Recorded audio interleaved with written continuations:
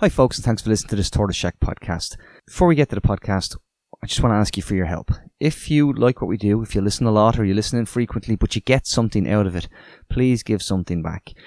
The way you do that is you click the link that says patreon.com/Tortoise Shack. There is a range of tiers there to suit every budget, and every cent we get helps keep these conversations going and the mics on. We rely entirely on listeners. We have no ads. We have no sponsors. You're not going to hear about mattresses or adverts from the government of Ireland and all of that nonsense that you get in other podcast platforms. But because we don't have that, we need people to pay it forward. There are literally thousands of you listening, so all we need is a handful of you to please pay it forward. A lot of work goes into keeping these shows going, and it's the only source of income we have to do it. So when I say it's the price of a cup of coffee to you, to us, it's so much more. Thanks for listening. Thanks for the support. We really, really appreciate everybody liking and sharing. But before you finish this podcast, do click on the link that says patreon.com/Tortoise Shack and join us for a month. That's all I'm asking. I won't delay any further. Enjoy the podcast.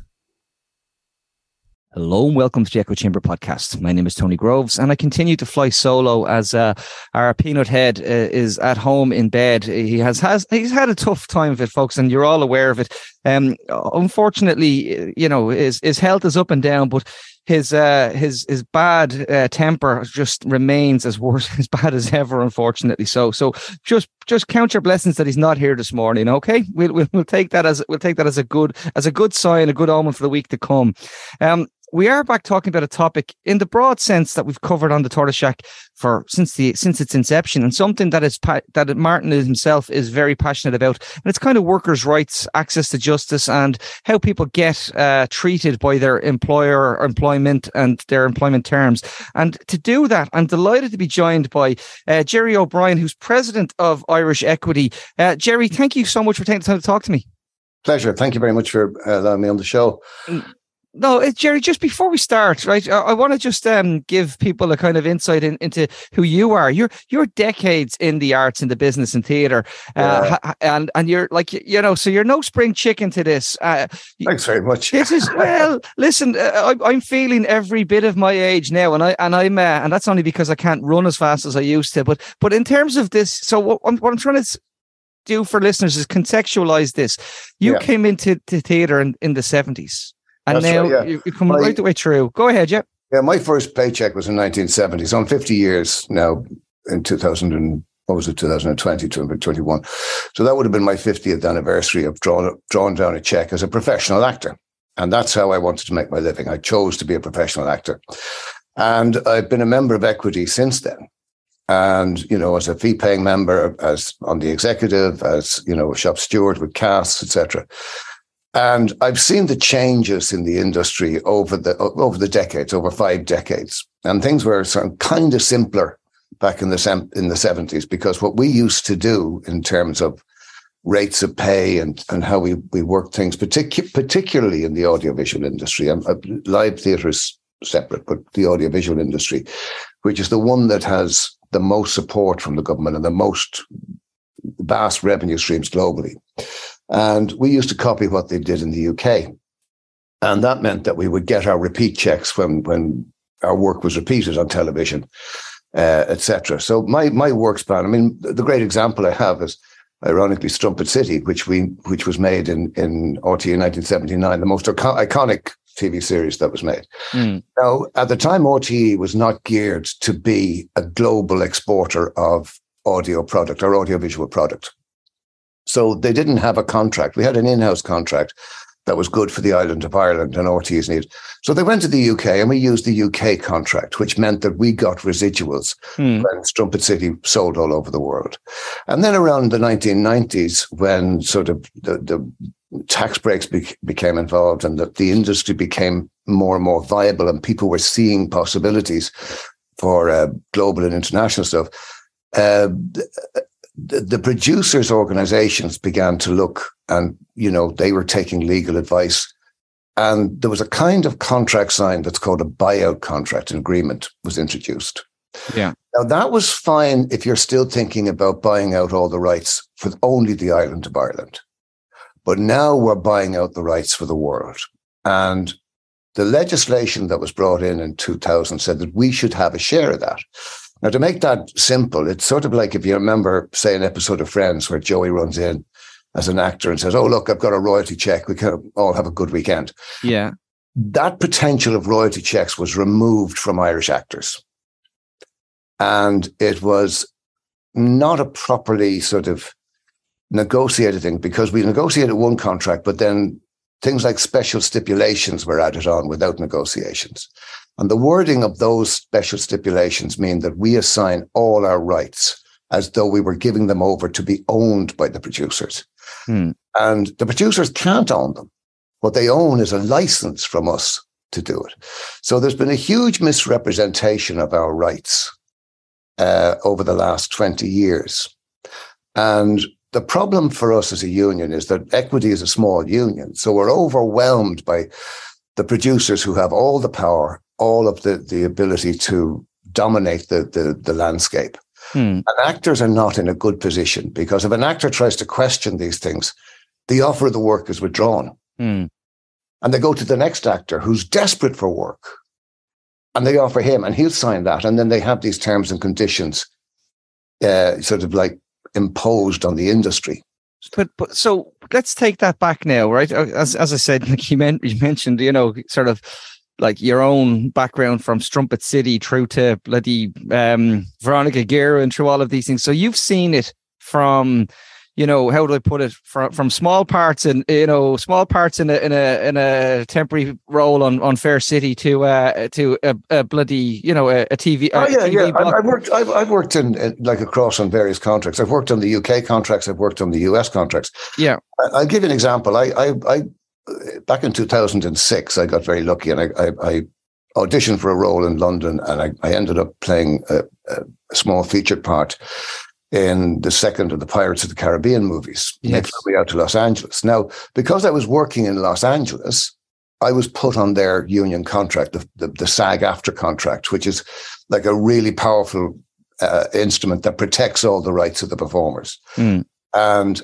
that was in 2006. Just SAG is the Screen Actors Guild. Guild, and by the way, I don't know if you're aware, they're actually currently looking to renegotiate again. And they renegotiate every 2 or 3 years. And there's talk of another strike as well, because the last time they were so it goes back to, again, I suppose we'll talk about the strength of unions and but SAG have certainly, you know, I'm familiar with one of the writers, Larry Wilmore, who was on SAG, and how he fought with his colleagues to get better terms and conditions, particularly for you know, the actors and writers who were so just to give you an example of that contract, I still get residual payments from the exploitation of that film today. So that's 20 years later nearly. Now, if I don't get anything from Veronica Guerra, and I don't get anything from the couple of episodes of Tudors that I was in, I don't get anything, and neither do any of the Irish actors. Yeah. In any proper structured way, because we signed these buyout contracts. Now, there's legislation that was brought in recently, the European Copyright Directive, which guarantees that the performer should be paid appropriate proportionate remuneration for the ongoing financial life of the film or the production, which means that you should get all these things like the extra check, like every couple of months you should get a check. Now, that has been transposed into Irish law, but immediately the contracts and the wording on these special stipulations changed. And it says that the actor now waives all those rights. So you get the rights, and then the producers say, well, you're going to agree to waive them because you're going to agree now that this lump of money we're giving you now. Yeah, that's everything going forward. Yeah. So they're buying out all the future revenue streams that should be coming into the actors. And actors are terrified to question this on their own. And the reason this was brought in legislation is because the actors are terrified to question this on their own, because they have no leverage in the negotiations as an individual. Because, as I said, they say, well, if you don't sign this, the guy beside you will. And that's why they need a union. Now, our job is to get back up to strength and to start negotiating agreements with these people to say, look, this is the legislation. You can't just do this to kids coming out of drama school, take away all of their future earnings, because that's unfair.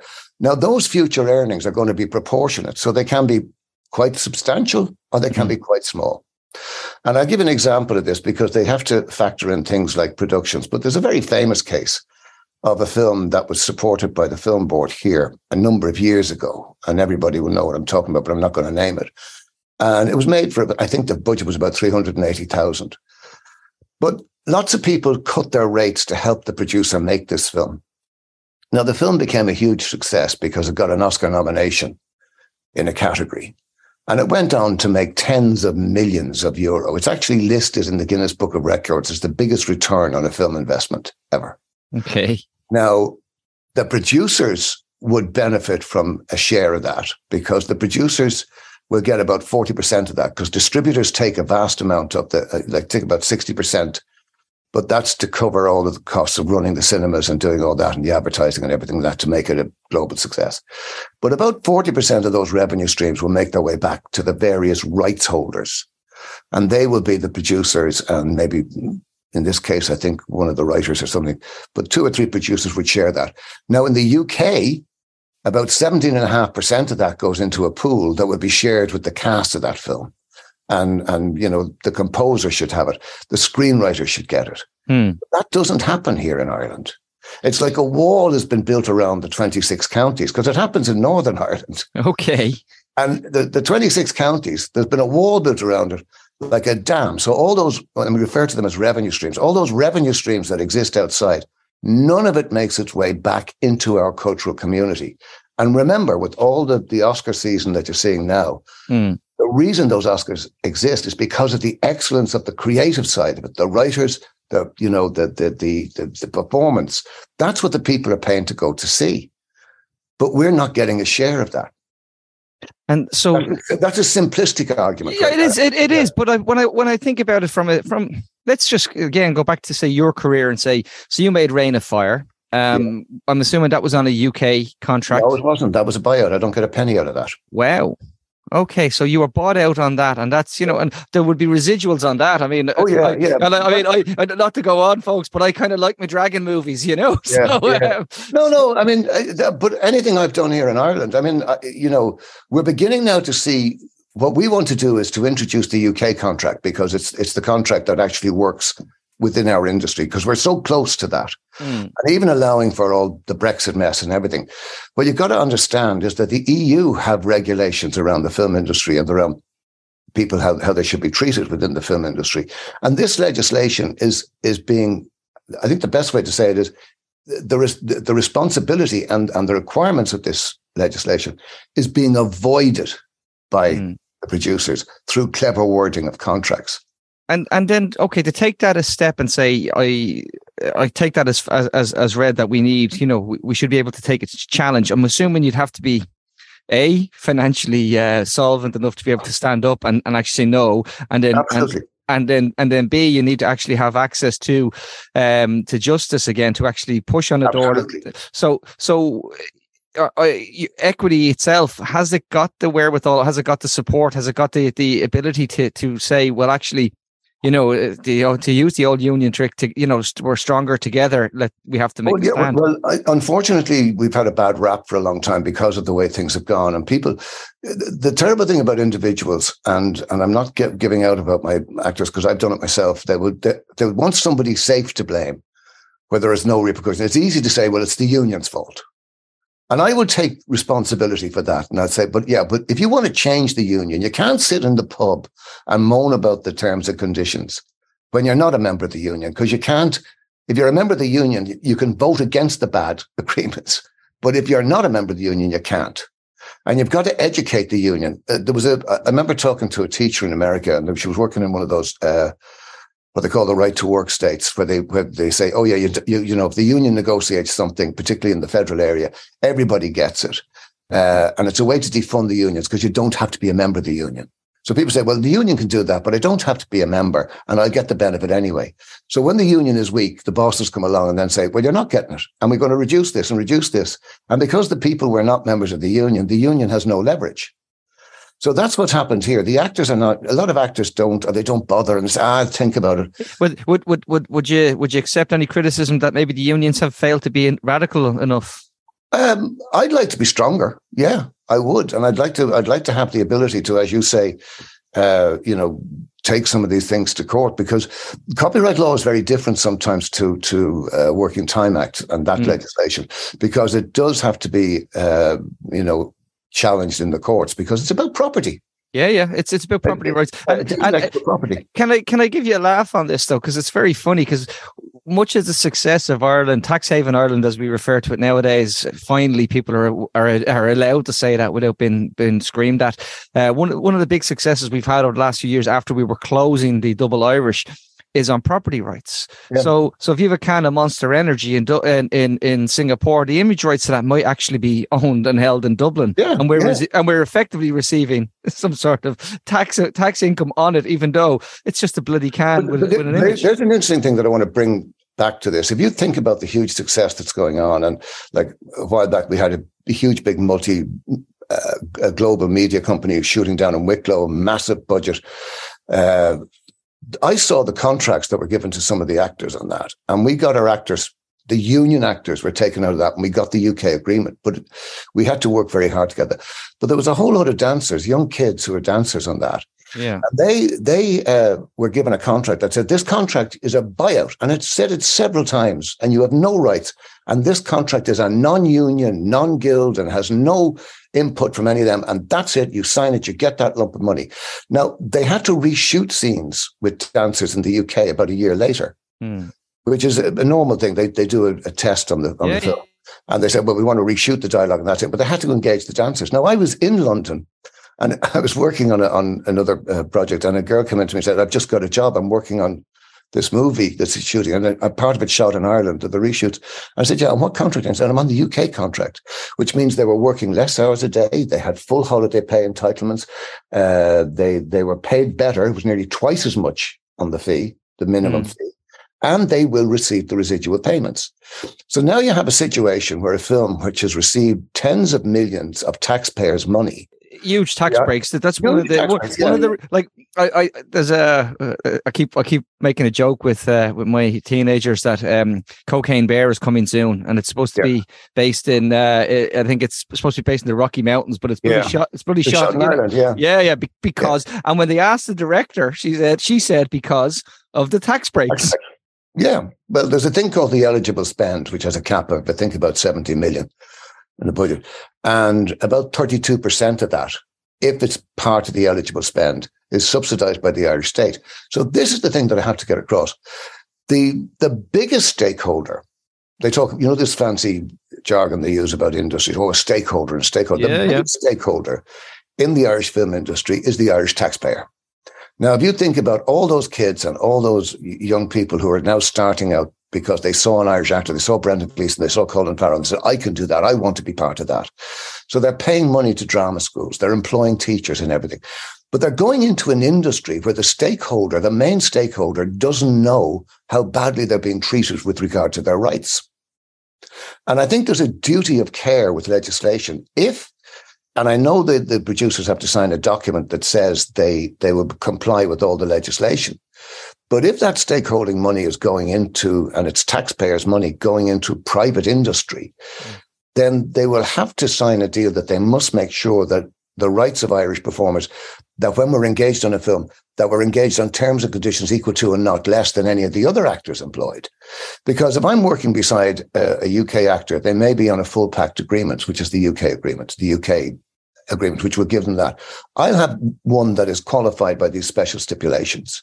And I may be working beside a Screen Actors Guild actor who now and Screen Actors Guild are thinking about not allowing their actors to work on anything else except that. It's a global rule, one rule. And the only derivation they have on that is for working on the UK pact agreement. Okay. They will allow their members to work on that agreement. They recognize it. So if you have that situation, and then you have the Irish actor, for years, the UK and the US actor will pay the IRS and HMSRC tax on their residual payments. And the Irish actor won't. The Irish actor, if they're not working, will be, dependent upon social welfare or whatever else is in the country. But if they were getting the residuals, they may ease their burden on social welfare because it could reduce that. And for the most part, we're talking tiny sums of money. Oh, tiny sums of money, yeah. I mean, this is we got to get our head around it. I've mentioned films here as if. But the point, I tell you, the way it's calculated, I mean, the average, the minimum rate, and this is for the UK as well, but this is a negotiable, it's only a starting point. I think is about £147 sterling a day. And what is added to that then is a percentage, which is supposed to be a usage fee. But in Ireland, they've changed the usage fee to a buyout fee. Now, the usage fee is permission or a little advance on your royalties. And then in the UK, you get that, and then you get your royalties also. You get your share up to 17.5% of the distributor's gross, not a net profit, which is what they calculate here. And they then say, well, that's that. But here you get this net profit. Net profits don't exist in the film industry. There's a thing called Hollywood accounting, which if you look up on Wikipedia, it's been described as the most creative part of the film industry.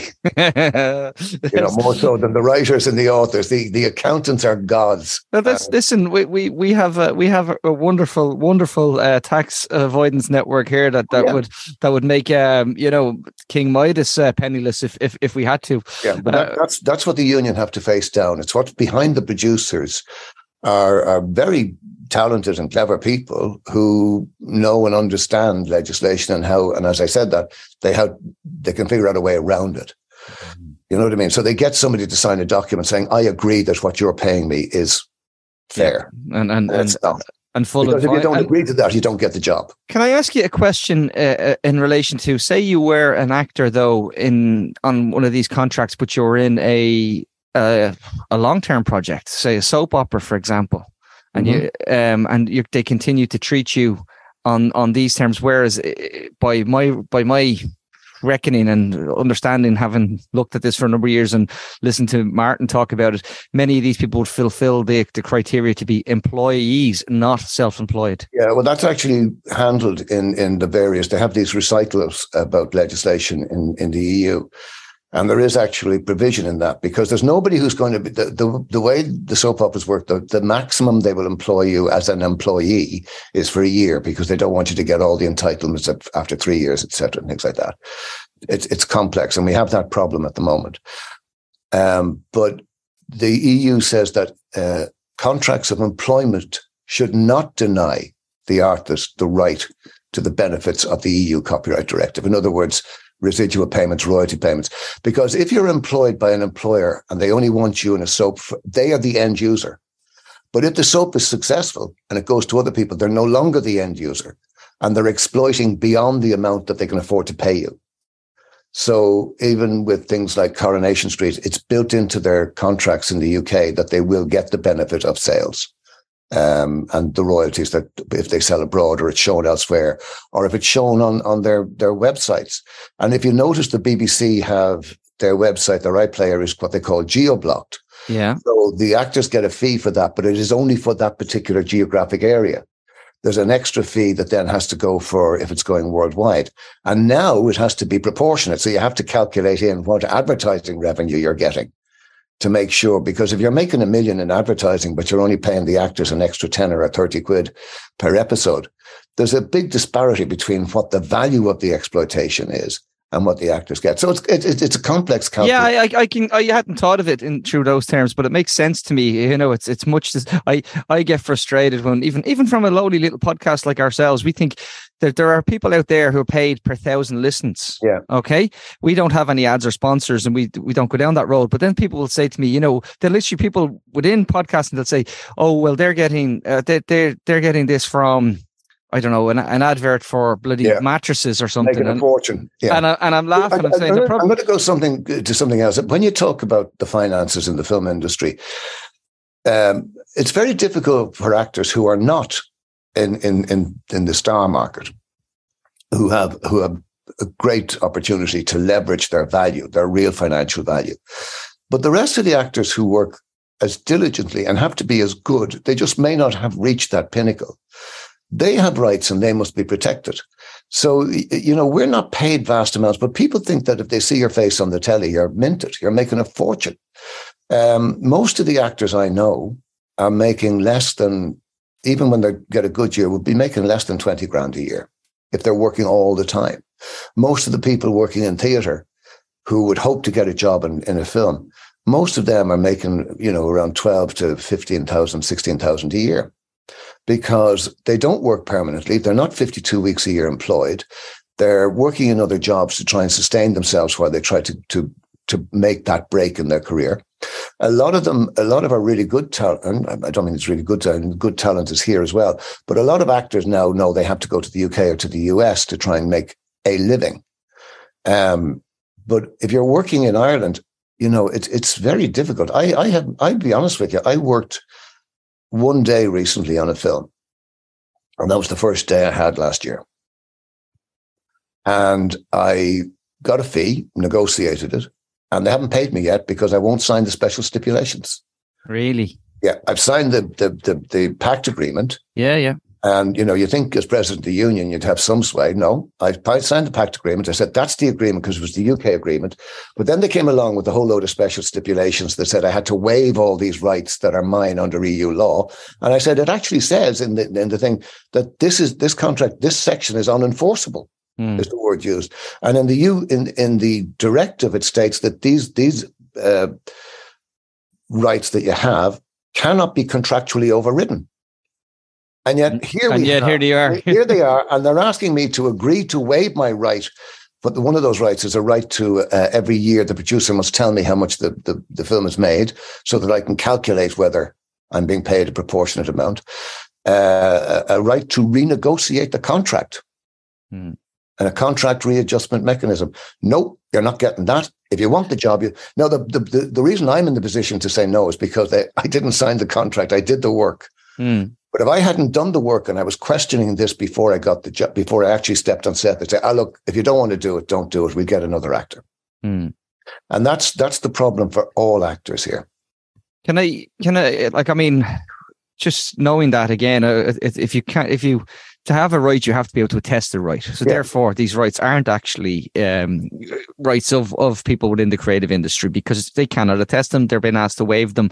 Yeah. Can I ask you on the positive side? There's a little bit here going back to the act in 2000 about what they used to call equitable remuneration. There's a whole clause on that about how we assign rights. We assign them under license. Now, in a statement to the Budgetary Oversight Committee, a producer actually said, "Oh no, the producers have to own those rights." So that is a misleading statement on record. It's wrong, and they then try to paint it that this creates a problem with these actors because if we don't own the rights, we can't distribute to the little cinema in France, and that's a lie. Because the legislation states that people that cinema will buy in good faith from the producer. It's the producer has to say, we have this license to do this, and we're going to make sure the artist gets paid their fee. Because it says in the legislation that the right to equitable remuneration for the artist shall not be waived. So you can't waive that. Okay. And when you get to legislation, when they use the difference between may do something and shall not, that's a difference. And it's you sound like the government's program for government that said that we may tackle climate change. We shall not. But the point about it is that those words are very important in legislation and in law. And isn't it sad that here's an actor having to talk about these things like that? I'd rather be reading a script, to be honest with you. But that's the problem, in that all these things are being waived because the young actor doesn't know what the contract means because they're not reading them. And the agents are equally pressured because if the agent tries to do something, that agent will be sort of sidelined and their clients won't get caught into it. And that's the real fear that people have out there. There is fears of blacklisting in many industries, particularly for people who do stand up. Can I ask though, in relation to things like the universal basic income for artists? What are your feelings on it? It's in a test phase, I suppose. I have spoken to two people who've actually, were successful in their applications and how it maybe has given them a stipend. But I want to stress to people, these artists were already bringing in salaries, that if you want to call them that, below the at risk of poverty levels on an annual basis. A lot of actors, I'd say 80% of actors are probably in that position. Yeah. What do you think of the pilot scheme and of it as an idea to maybe? I'm kind of loath to think that maybe we're going to rebalance it again via this universal basic income, as opposed to actually paying the people their due. So I don't know. That's a very good point. I mean, if possibly if we were being paid, and our rights were protected and we were valued financially as we should be valued. And that sounds like a real cry out, oh, the poor actor. I have no problem struggling in my career. That was my choice. But if I'm going in, at least make sure that the rights I have are protected. And if the big stakeholder is the taxpayer, then the taxpayer should be behind us and saying, we're putting all this money into the industry. Why are the actors in need of things like the basic income? That's a problem. Now, the problem with the basic income is that it will, I approve of any help that goes to actors, because I know a lot of actors who are facing eviction and who have problems. They literally don't have the money to buy school uniforms because they're struggling, like everybody else in society. But they have all these protections that are not being applied. So when you work with the basic income for the artists, it has a potential. As I said, when actors are talking about money and their status in society, people who are not there going, oh, you're always moaning, you've got this, and you've got a great life, and it's a bit of a crack, isn't it? At 6 o'clock or 5 o'clock in the morning up the side of a mountain trying to make yourself look great is not a bit of crack. It's quite hard work. People say, oh, yeah, well, that's great. But they say, just because you love what you do, you don't really work. Well, I want to even come back on that. Just to get back to the basic income. The problem with it is that if it's only for artists, people say, well, look, there you are, you're being special again. You're not part of society. So it has a danger of being divisive. Now, I approve of supporting all low-income workers in any way possible. But when you do, it's this, and it should be a pilot scheme for a universal basic income, which is what I believe should exist. Because a universal basic income should lift everybody. Yeah, just artists or whatever. We've covered it on the podcast a few times with Universal Basic Income Ireland and their plans around it. One of the things that they would be very keen on is to see if we went along that lines that we also have UBS, Universal Basic Services. Yes, that's right. Because the worst problem you can have with a universal basic income is that you hand everybody 300 quid and the state says, go off and get private health insurance, go off and get everything private, and leave you at the mercy of the free market. So there's ways and means, but nonetheless, it is a pilot scheme. I'm glad you pointed out that it shouldn't be just at the door of the artists. And I do think it does strike me as a little bit, it could potentially become, well, there you are, looking for special treatment and those, particularly in a country with, unfortunately, despite booming economy, growing inequality. Jerry, just people listening to this though, are now and trying to get their heads around it. Where do how do you then say to them, well, actually, our movement is your movement. Our movement for justice for us is the same as the movement for justice for Deliveroo, cyclists. It's the same as. Is there a way that you guys can show solidarity with other areas that aren't actually that dissimilar in terms of how people are being treated in what is now, if essentially finally people have gotten comfortable talking about the gig economy, and well, the thing about actors is we were in the gig economy long before the phrase was used. Musicians were talking about gigs, and we had that famous late night restaurant in Dublin where musicians and actors used to go after shows and gigs called Gigs Place. I think it was, but the thing about it is, we were sort of like the canaries in the coal mine where everybody was using or getting around legislation. We had no protections because we were precarious workers before that phrase was used, because we were freelance. And we have a difficult time with things like revenue, etc., because they don't know whether we're freelance or whether we're employees. And they want us to be employees to satisfy that thing. But that may come into conflict with other bits of legislation that we have rights to. As I said about that contract of employment, might deny you your residuals, because the first thing that the producers will do is say, oh, yeah, but you're an employee. And if you're an employee, we own all your rights. So there's all sorts of issues around that. So I think we are united with everybody. I mean, I personally, because I've lived and I've had periods where I've had to depend on social welfare, where I've tried to get jobs outside of this industry and found it difficult to get a job, even for a part-time job. I think actors, you're going to have to change your perception of actors. Stop thinking about our stars. Stop thinking about Colin Farrell and Brendan Gleeson, who are on, they get $3 million a movie and they're taking a pay cut to do that because it's a favor to the producer. But remember that those fees are being subsidized by the taxpayer as well. The other actors then around them are getting nowhere near that kind of money.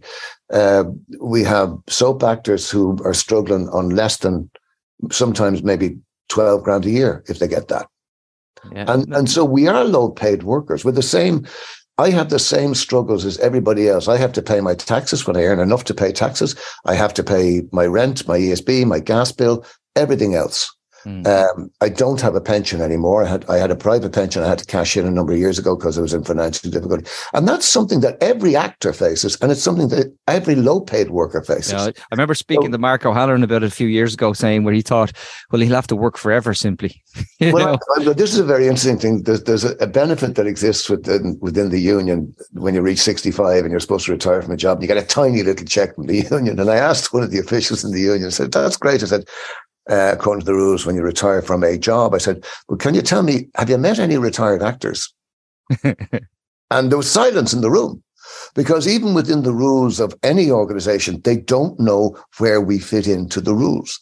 So it means that we constantly have our legislative rights sort of eaten away from us by the choice is this: you give us all your property or you don't work. And that's basically what it comes down to. So it is a really, really hard struggle. And we're actors are part of society. I mean, people say, and it seems like a very airy-fairy thing to say, but we're the storytellers. We're telling your stories, but we're also living your stories because we're low paid. So we have to have that empathy between all of the working class and all of the people who are struggling. It's Jerry O'Brien. Look, we'll leave it there for today, but I have a feeling we'll be revisiting this soon, especially when the other fella's back up on his feet. I will wrap by saying one thing, and it's again to bring it back to my stupid economic head on me. We're great in Ireland and wanting to spend the cultural capital that the actors and the creatives do. We want to spend that cultural capital. We're not great at actually helping build. Can I just finish up on that a little bit on the PR end of it, if I may? I'm sorry for cutting you off. No, go ahead. When you see all this PR, you see, a huge movie down in Wicklow, and you'll see a big article in The Independent about a local restaurant owner who sold X hundred extra cups of cappuccino. If we're investing that money in an industry, then it's not about somebody selling more. Is all that money there to sell more cappuccinos, or is it there to create a vibrant cultural community who share in the revenue that we're actually generating? And that's what we have to do. The investment in the audiovisual industry is the biggest investment in the arts. And this goes across everything, by the way, including gamings and games and all the audio stuff that we do and radio plays and everything that are now exploited digitally. We get no share of that. And everybody else knows the value of our work, but they don't want us to see the value of our work. Yeah, well, listen, folks, as I said, I think that's enough to leave it there. You can check out irishequity.ie to see the work that Jerry and his colleagues do and how they've many supports things inside and a very active community from what I've read. But Jerry, thanks for talking to us. We will come back to this, I'm sure, again soon.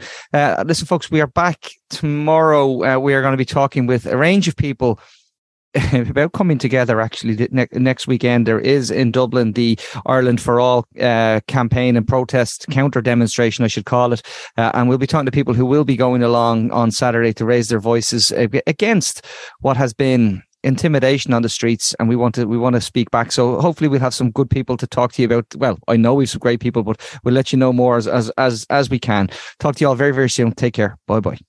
Tony and Martin, Martin and Tony, speaking to interesting people only. It's the Echo Chamber podcast. Subscribe now on